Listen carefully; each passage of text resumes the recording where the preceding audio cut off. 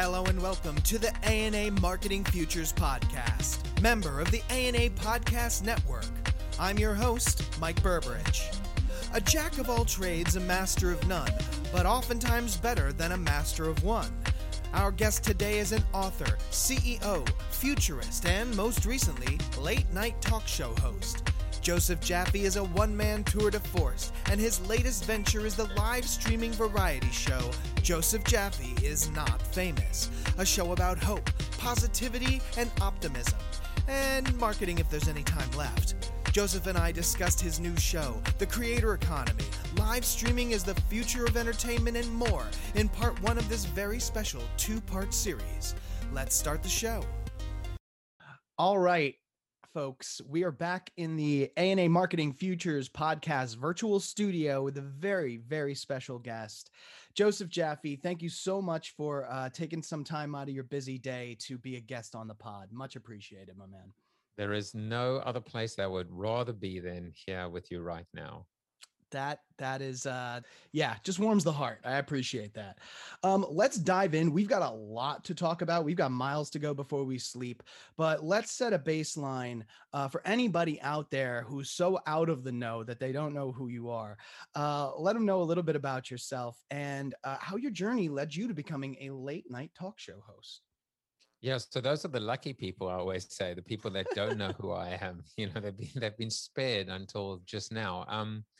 I now describe myself in terms of what I call BP and AP, before pandemic and after pandemic. That has been the transformation, and it's not even a pivot. It's more like a complete tear in the fabric of my my hero's journey, which I'm using a phrase that I actually heard from my guest this week, because the hero's journey can be tragic as well.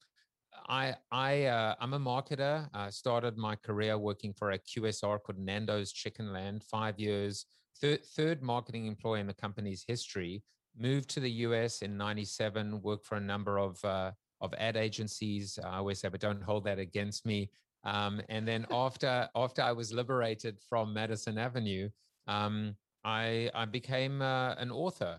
I've written 5 books, from Life After the 30-Second Spot through to Built to Suck, which was kind of weirdly prophetic. Not that should be a surprise, because that's always how I've built my career, trying to figure out what comes next, and create a bridge between the present and the future, as opposed to a futurist, which I'm not. But the bridge between the present and the future has always been my sweet spot. But that book came out at the beginning of 2019, talking about the inevitable demise of the corporation, and how to save it. And I'll kind of put a pin in that, because in case we address that later. But then, as a keynote speaker, as an author, as someone who made his money being a consultant, and living out of a suitcase, suddenly that suitcase started collecting cobwebs because the cupboard was bare.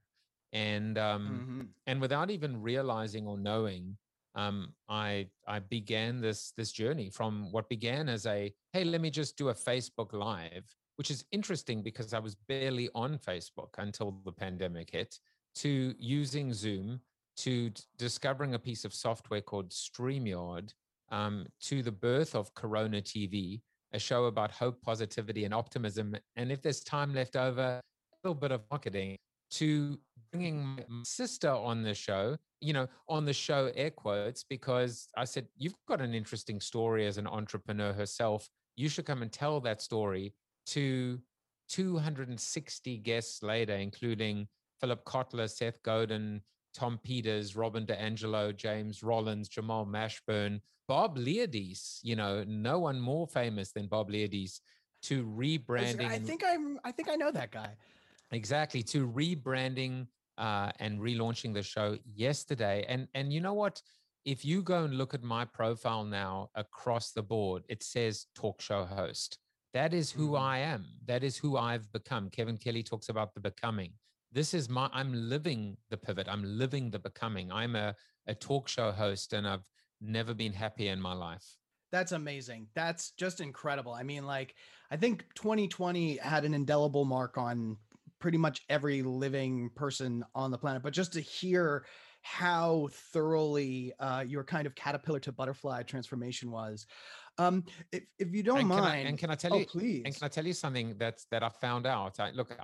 I haven't confirmed this because I can't speak caterpillar or butterfly, but apparently, and this is what I learned from one of my guests, when a caterpillar spins the cocoon, or the chrysalis process, it actually believes it's going to die.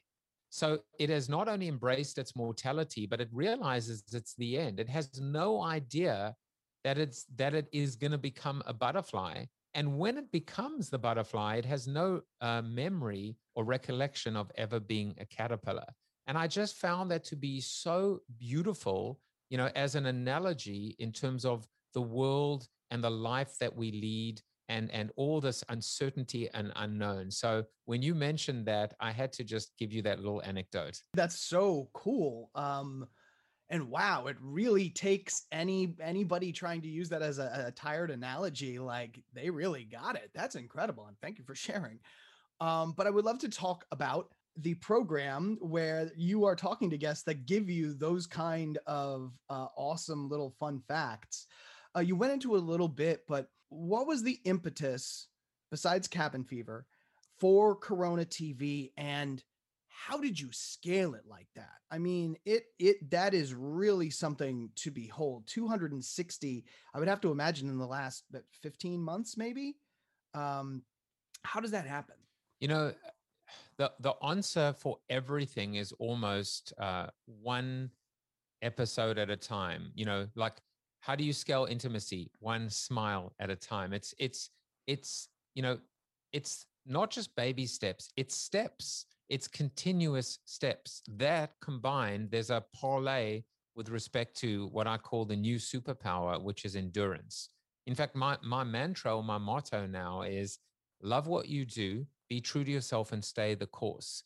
And so, on one hand, I heard a piece of advice very early, which is if you're going to become a streamer, if you're going to start a streaming show, if you're not prepared to commit to it for 2 years without any hesitation or any doubt, then stop now.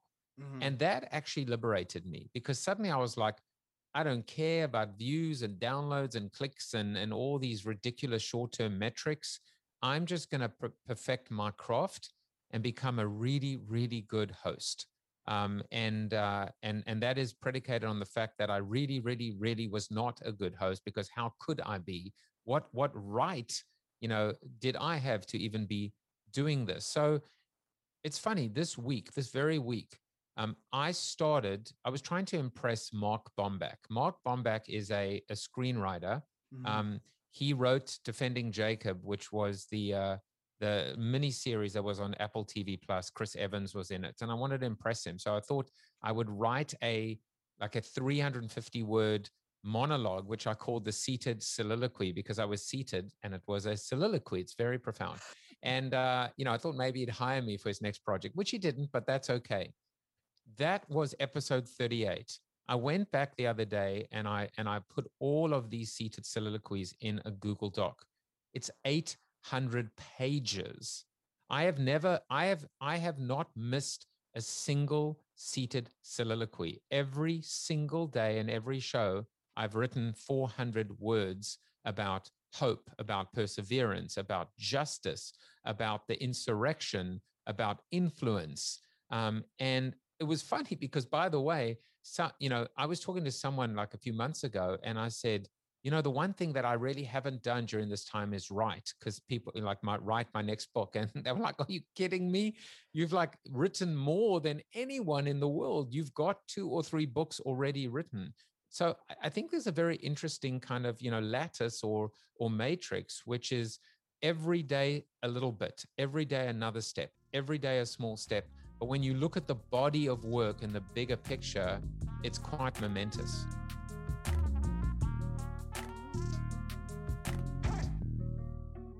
Yeah, I mean, goodness gracious, 800 pages, amazing. And I can only imagine that's a treasure trove of just insights about the world, even about how you were dealing with it throughout the whole Well, lockdown. There are two interesting points. I mean, for me, and I always said I was going to write this book and I was going to create a keynote. And I've actually delivered this a few times, which is how I reinvented myself during a global pandemic. And you can too.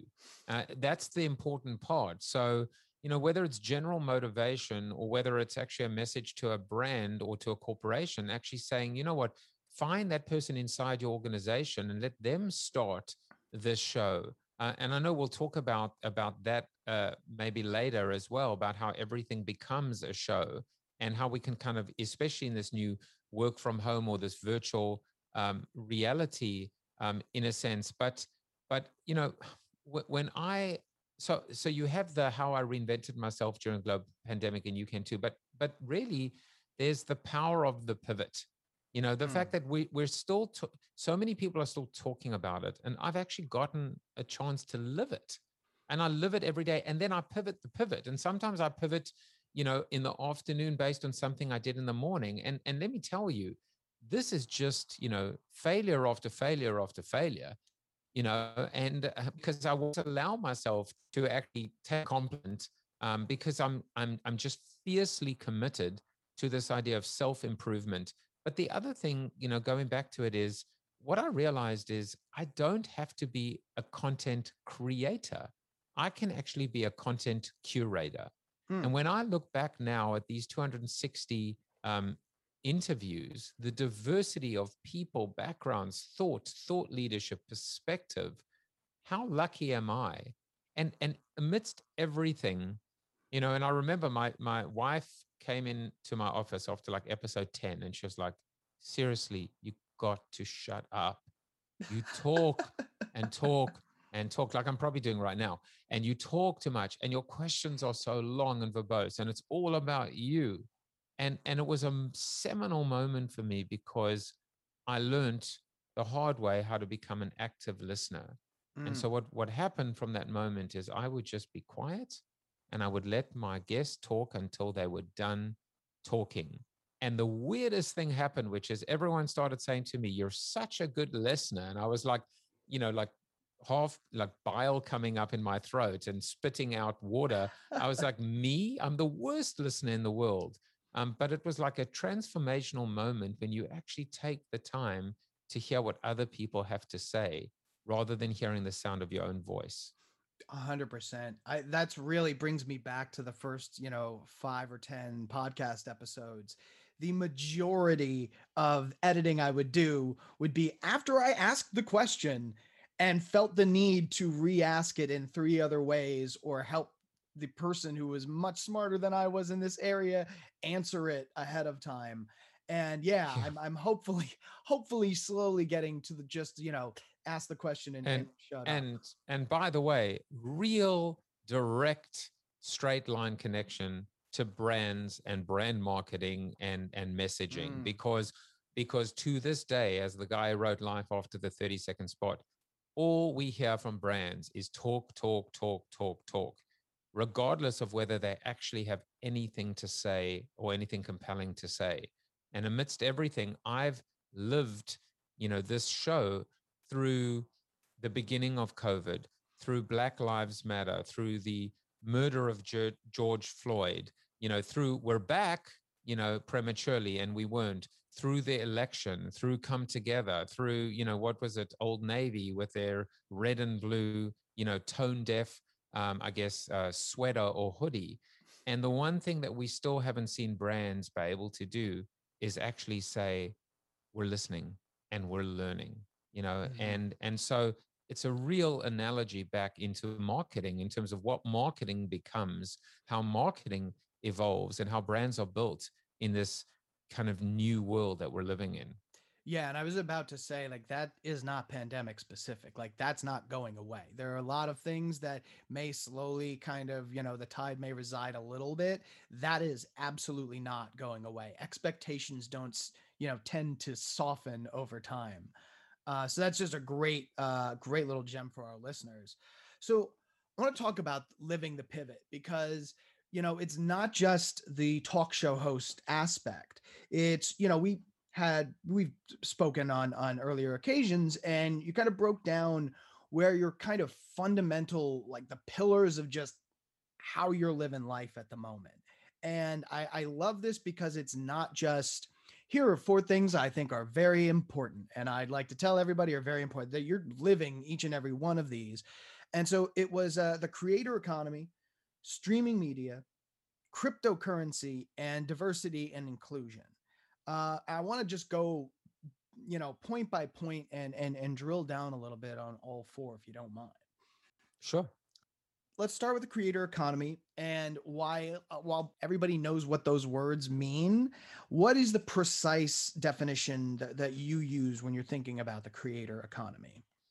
And by the way, you talk about, like, just this week, Joe Pulizzi said he hates the term creator economy, and he's using the phrase content entrepreneurs or content entrepreneurship, which is great as well. But the creator economy, if you actually just want to talk about the two words, it's hard not to talk about a creator, at least for me to talk about it, without thinking about diversity, equity, and inclusion, without thinking about what it is to be a creator that doesn't come from privilege, or a creator that has never had a voice until now. But creators for me, and again, a lot of people have said, direct marketers are creators. I do not agree with that statement. I'm talking about creatives. I'm talking about artists. I'm talking about people that can take something that did not exist and birth it and make it exist. Something, whether it is tangible or intangible. So whether you are a 3D printer or a coder or a painter, or a purveyor of NFTs, but certainly singer, songwriter, artist, comedian, etc.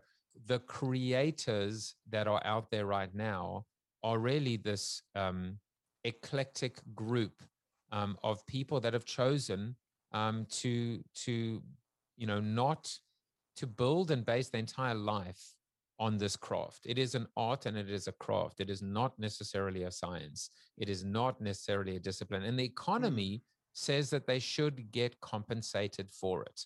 And I am watching. One thing that I've been particularly good at in my career is being able to see where the puck is heading. And right now, every single major platform out there is using the word creator, even LinkedIn, and they don't have a clue what they're talking about for the most part. God bless them. But they're trying, right? Every one of these platforms is now trying to bring in compensation and tipping, and the word tipping, right? But in a world of OnlyFans and Patreon, and now Cash App and Venmo and PayPal and Stripe, and of course, creator coins and cryptocurrency. For the first time, we can actually build an ecosystem into IP. It's an IP ecosystem for the most part. It is the ability for people, and it's not just that, it's also subscription-based, what I would call micro payments. I'm trying to almost dissect it or unpack it, deconstruct it for people that are watching. It's micro payments. It is the opposite of the world that brands know, which is a top-down world. It is a bottom-up world. I will go on Clubhouse now, for example, or something else. Someone will send me $1 or $5 or $10, or and I know we'll talk about a little medical procedure coming up in my life as well. But I received $1,800 sent to me through that mechanism as well. So you see it happening now on many different levels. The creator economy is, as Victor Hugo said, there's nothing as powerful as an idea whose time has come. And this is the time now for the creators to be able to have an equal footing.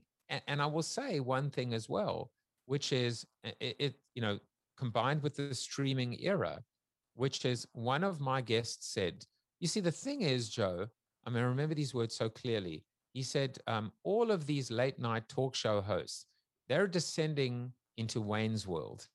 That was the word he used, the phrase.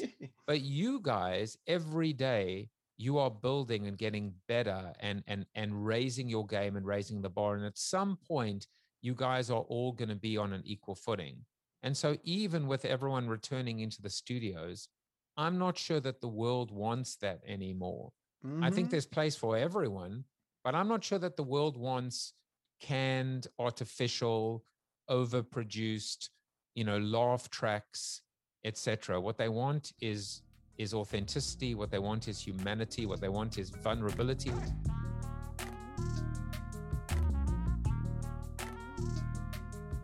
You talk about like owning the means of production as an advantage. You don't typically think of the entertainment industry in that. You think of like, CPG, and that's kind of going away, but that really is that advantage is increasingly slipping away.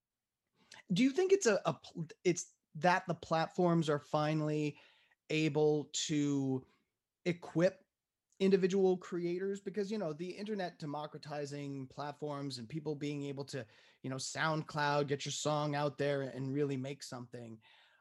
Is it just that platforms like Twitch and Patreon and OnlyFans are now, they've reached scale, they've reached seamless functionality? Is that a part of it, or is it more like a cultural movement that creators, that this seems to be that their time? No, I think it's a great question, and also we now have like access to Oh my God, I need that. so we have access to that. By the way, just a little, this is my favorite one, which is I can now basically police myself when if a marketer really me off, or I want to say then I now have the ability to actually check myself. But no, I mean the I think the point you made is exactly right, which is I did not go near video for two reasons. One is I have a face for radio. That joke Stop never it. gets old. But two, it was just too hard. And what I've learned, and this is nothing new to the brands that are watching or listening, is that it really is hard to create a 30-second spot.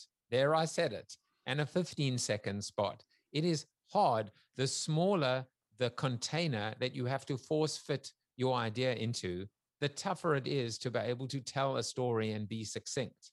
And so it is much easier to actually produce a 1 hour piece of video from start to finish than it is to edit a 1 minute or 3 minute highlight reel of said 1 hour as well.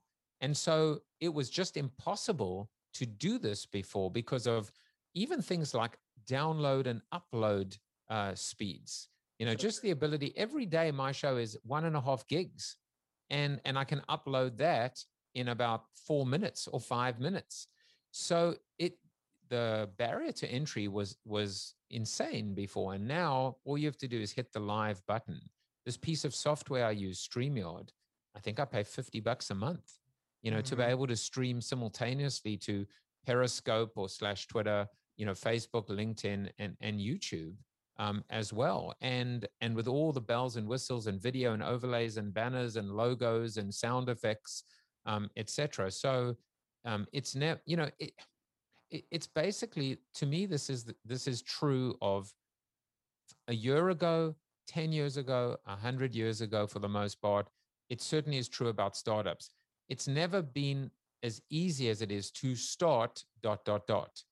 But to actually be great at it, to stay the course, to become the best in class, to be the number one in your category, well, that requires incredible talent, unbelievable grit and resilience and perseverance, and a lot of luck as well. Oh, absolutely. So I would say, I mean, having all of these platforms now, yes, of course, all of it helps tremendously, that you're always a button away from someone tipping you a buck, etc. But also the tools that we have are now kind of creating this tipping point. Yeah, absolutely.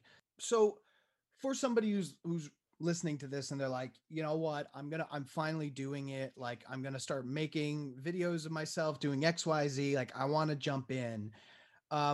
What's a piece of advice? I know you offered some great stuff about, like, be prepared for the long run or don't bother getting started. But do you have any other advice for somebody who might just be considering to take that first step right now? Yeah, it is literally the mantra that I've followed almost every step of my career, which is Nike's slogan, right? Just do it. And and don't be so hard on yourself. Learn to forgive yourself. The beauty of a bad show is that it allows you to appreciate what is a good show, and it allows you to make those continuous improvements. I'll give another piece of it. I've got so much, in this swirling around in this pea brain. For living the year that you've had, I I'm mean, t- you're like, picking up things left and right. well, and the second piece of advice is exactly what I'm doing. Write it down. Write it Mm. down as of today, and I'm not kidding. I'm now starting a new every single day with my show. I write down all my notes from the show, like all the highlights of what my guest said, what the quote was, what the soliloquy was, et cetera, et cetera. But now what I'm starting to do is something I actually learned from Tim Ferriss, which is journal. You need to journal this stuff. What went right? What sucked? What could you have done better? Document these things so that you are better prepared and better aware as well. And so that it doesn't have to just be put down to your memory or to chance as well. And there's so many ways of doing it. I mean, you could actually stream through, one of these pieces of software.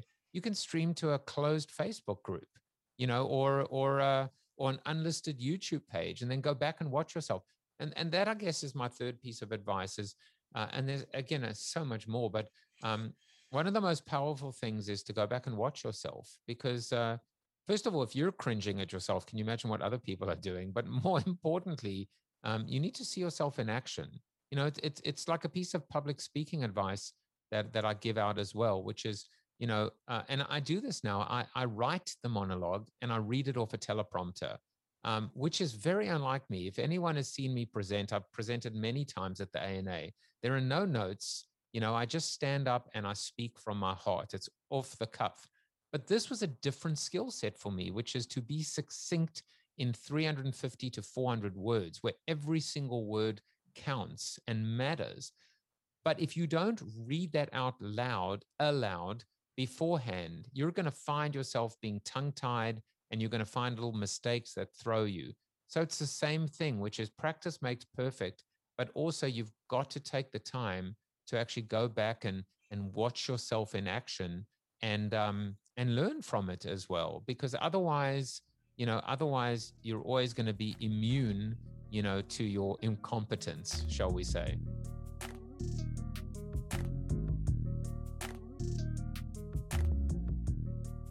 Yeah, absolutely. And I think there's just another thing before we move on, is that like that's where you should be gauging how you're doing, not anybody else. Like that was just always a great piece of advice to me. It's like, do you want to know where you are? Go look, read, listen to something you did 2 years ago. Now how do you feel? Like it's, like looking outside of yourself for progress is just a fool's errand. And um it's taken, you got to take the time to pause as well. So like, otherwise it's just when you, and think about brands as well, they're always just in execution mode. So like sometimes you've got to reflect and introspect, and perspect, right? Like, because otherwise you don't get or gain that perspective. And so sometimes, it goes back to that point that I was making earlier as well, which is I've always applied like almost like an innocent or childlike approach to my marketing, to my marketing thought leadership, which is I never understood the upfront. I never understood, how on earth are you buying 1 year ahead of schedule all of these slots and all of these positions when you don't even know what the hell is going to happen to you tomorrow, let alone right. in a week, month, a quarter, or a year. And just seeing that manifest itself in a year, over the last year and a half now, which is there is so much uncertainty, and yet the whole process of how we do that voodoo that we do so mediocrely, I might add, it is a purgatory, right? Because Mhm. on one hand, we are trapped in short-term hell in terms of quarterly earnings and the short-termism or short-termitis, which is something coined at an ANA Masters of Marketing, which I put in the book from the ex-Clorox CMO. But on the other hand, it is the opposite of that, which is our planning processes are so elongated, and so protracted that they're not anchored in reality. And then there's a third part as well, which is the North Star, which is really looking far ahead on the horizon to at least have a vision. So, those three things, they don't always they're almost like three different dimensions: short, medium, and long term. And they don't operate linearly. They don't operate based on seconds and minutes. They operate really on three dimensions. And you've got to actually be a three-dimensional chess player in order to make sense of it. That's how I visualize it. And to marketers that are listening to this as well, this is not easy, but it's worth it if you actually do it right. 1,000%, 1,000%. So I'd like to move on to streaming, which is obviously and kind of self-explanatory, a big part of living the pivot. So, the pandemic accelerated the growth of streaming video exponentially, just objective fact. But I'm sure there are plenty of our listeners who are still trying to wrap their heads around the fact that, thousands of people are watching other people play video games, or, watching a 3-hour stream or things like that. What are they missing about this new behavior? So, I mean, they're missing the power of live. Streaming and live are joined at the hip. They're synonyms for one another. That's why with my new talk show, with my new rebrand, I am at 9:00 every night, and it is live, so people can comment. And I heard this brilliant piece, insight, actually through my show as well, which is it's less important being live, and it's more important knowing it was live. So even if you're live and no one is watching, it's live.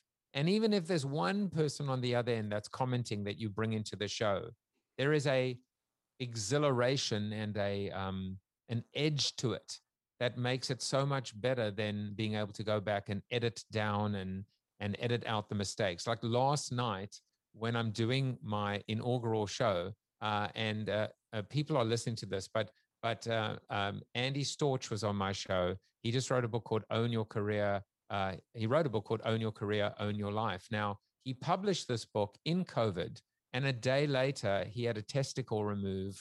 He had testicular cancer. And it was on his episode last week that I announced that I was undergoing open heart surgery. And on top of all of this, yesterday in my show, his book is behind me on the shelf, and it fell over like a ghost pushed it over onto the floor. And I'm like, I don't know what the hell that means.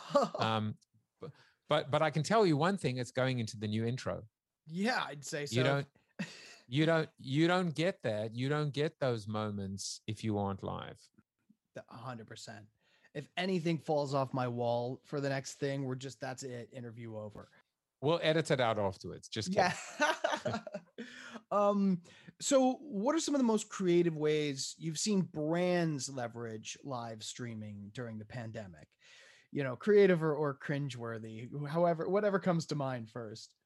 Yeah, well, I would tell you, I would tell you that this is very, very scary for brands. Mm-hmm. It is very scary for them because for the very thing that we discussed, that you can't hit the pause button or edit it out afterwards, because it shows fallibility and vulnerability and humanity, as I was saying, authenticity, all of those things. Right. And so, it's one of the reasons why, for the life of me, I cannot understand why brands have not dived into Clubhouse head first. But again, we know why, right?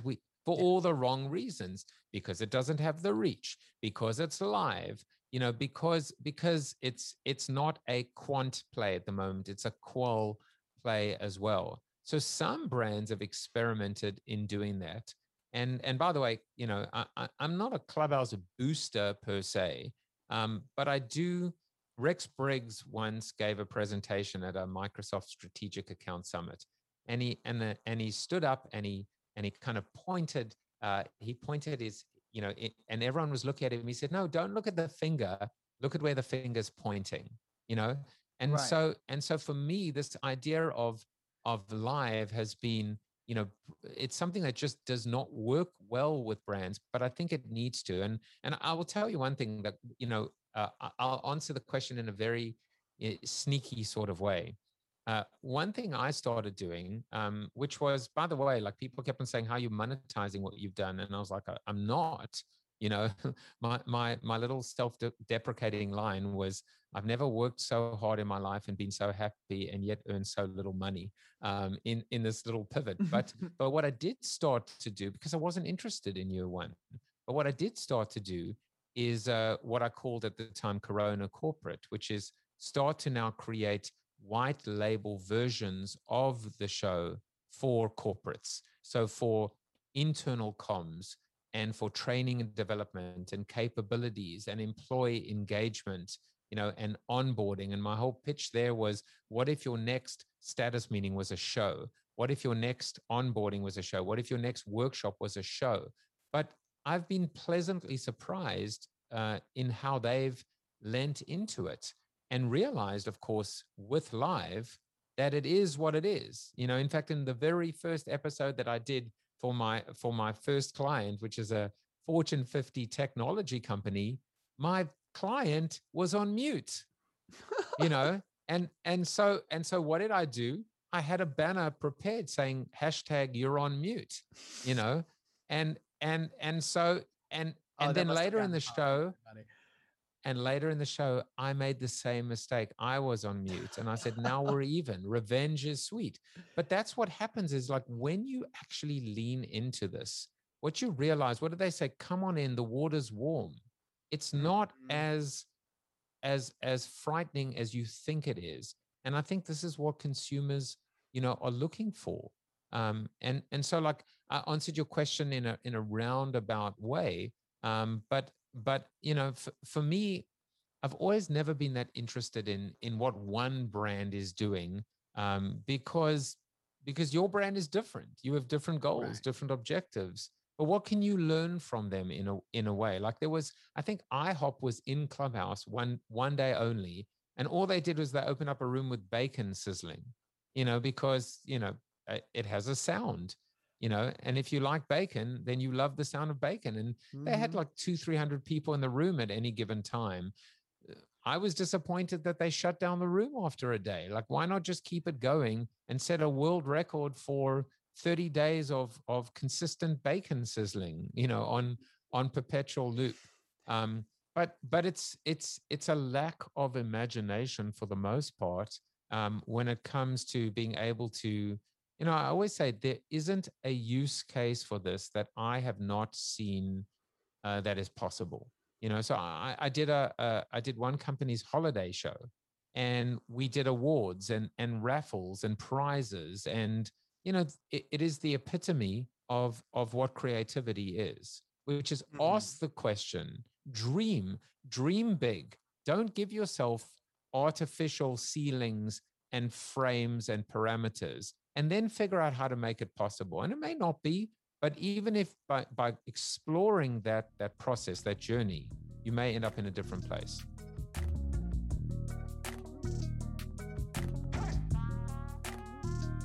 Yeah, so I want to be clear, and I want to challenge every single brand out there. You should have your own show. This is you really should. This is the world of DTC. You've seen yourself getting disintermediated by, startups and upstarts and products, but you will be disintermediated too by service and by media itself when your consumers are going direct to creators. So if you can't beat them, join them. And there are so many brands that have so much actual access and assets, and the ability to connect employees with customers and it's such a golden, perfect, prime opportunity, not just internally, but externally as well. So you just said something that I wanted to expound on a little bit. streaming and the, consumer behavior around it, it's eventually going to affect other forms of media. Like you said, when everybody gets back to the studios and when everybody's got all of their bag of tricks, it's going to have much less of an effect than it used to. How do you see that kind of playing out in the months and years to come? Yeah. So the thing is, what always scares me, and what's always scared me. I mean, my survival instinct, uh, self-preservation in particular, is and something I actually wrote about in Built to Suck. Right, the survival instinct is based on self-preservation and adaptation, and self-preservation is based on fear and pain. And so there's always a fear that everyone else is going to catch up, that everyone else is going to, finally get, the stupid bowl, I mean, the Super Bowl right, that everyone, that you'll be crowded out by, I mean, I was one of the first marketing podcasters, one of the very first with Across the Sound, which became Jaffe Juice.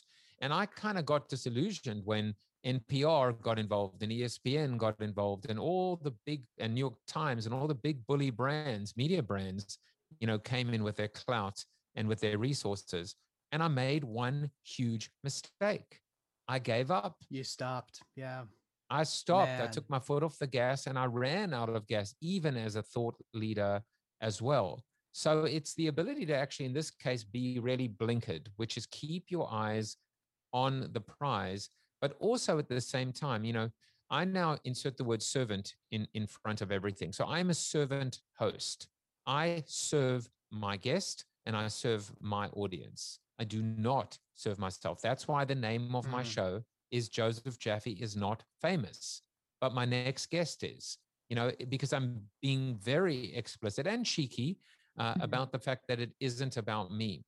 That is my North Star, and that's what keeps me honest, and that's what keeps me on track. But at the same time, when we think about all of this, what has to keep us all humbled is the fact that it's still 24 hours in the day. We still have only one attention span. And the older we get, the more we suck at multitasking, right? Unlike those twitches out there. And so, it's very important to realize, and I use the phrase, I run a room in Clubhouse every Monday called Brands in Clubhouse, which is really just being able to create and make the case for brands in Clubhouse, but just in general brands. And the thing is, what we have to realize, and it goes back to what we were talking about earlier, which is we have limited time, and what we choose to do with our time is absolutely paramount. When I walk the dog, I listen to Clubhouse. Why? Because what else am I going to do? I want to put something into my ears. I can't use my eyes to interact with media because I'm focusing on the road, but my ears represent a captive audience. And so anyone that's going to respect those ears and respect that time is going to be rewarded. But there is so much competition. At the beginning of the pandemic, when I got all, because Clubhouse became a cultural and a social phenomenon. It offered up connection when people were isolated and struggling physically and mentally from a health standpoint. But now people are going outside and it is getting warmer and they are getting their lives back. And that means they're not going to be sitting around, just listening to drivel and droning on and self-promotion and quite frankly, crap like that. So great quality will always win out, but you have to stay humbled and you have to respect your customer, your consumer, your listener, your viewer, etc. Yeah, I mean and it's so true that like sitting captive, just anything, distraction, deterrent, another human's voice was kind of cutting it. But you're absolutely right. This return to the real world, really kind of separate the wheat from the chaff. Like, and consistency is key, and that is the element of branding. So whatever you do, just do it consistently. Whether it's a sign on or a sign off, people need that actual familiarity. It's an irony. I had Shingi on my show this week, actually, I think on Monday. And he actually said what he's been surprised about in talking to brands is they're not interested in the next big thing at the moment. And what their consumers are asking for is nostalgia and safety, and something that makes them feel safe as opposed to pushing them out of their comfort zone. So it's always a balancing act between what I have a very simple matrix, and this matrix is like my uber strategic matrix, and it's so ridiculously simple. It's, keep the best of the old and reject the worst of the old, embrace the best of the new and reject the worst of the new. And it is as simple as that. And you can apply it for new technology, but you can equally apply it for the old stuff as well. We hope you enjoyed part 1 of this 2-part series on the Marketing Futures podcast. Got an idea for an upcoming guest or topic? Shoot us a note at marketingfutures@ana.net. Be sure to subscribe to us wherever you listen to podcasts and leave a review. We'd love to hear from you.